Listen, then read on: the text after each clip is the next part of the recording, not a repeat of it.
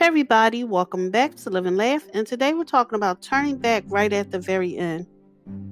Many people have a tendency to back out right at the end of the journey, mere steps from accomplishing their long-term goal. If they knew that success was around the corner, they would find it in themselves to keep going.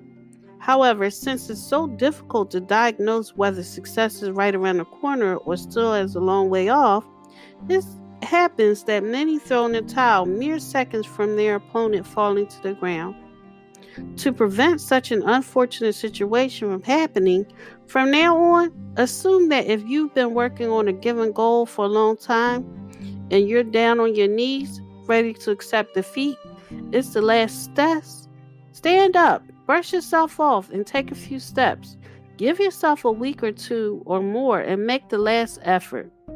If your situation doesn't change and there's still no success around the corner, accept the defeat and step away to recover.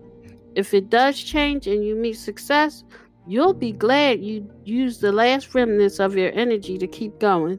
Thank you for listening. If you know anyone that could benefit from this, please go ahead and share it.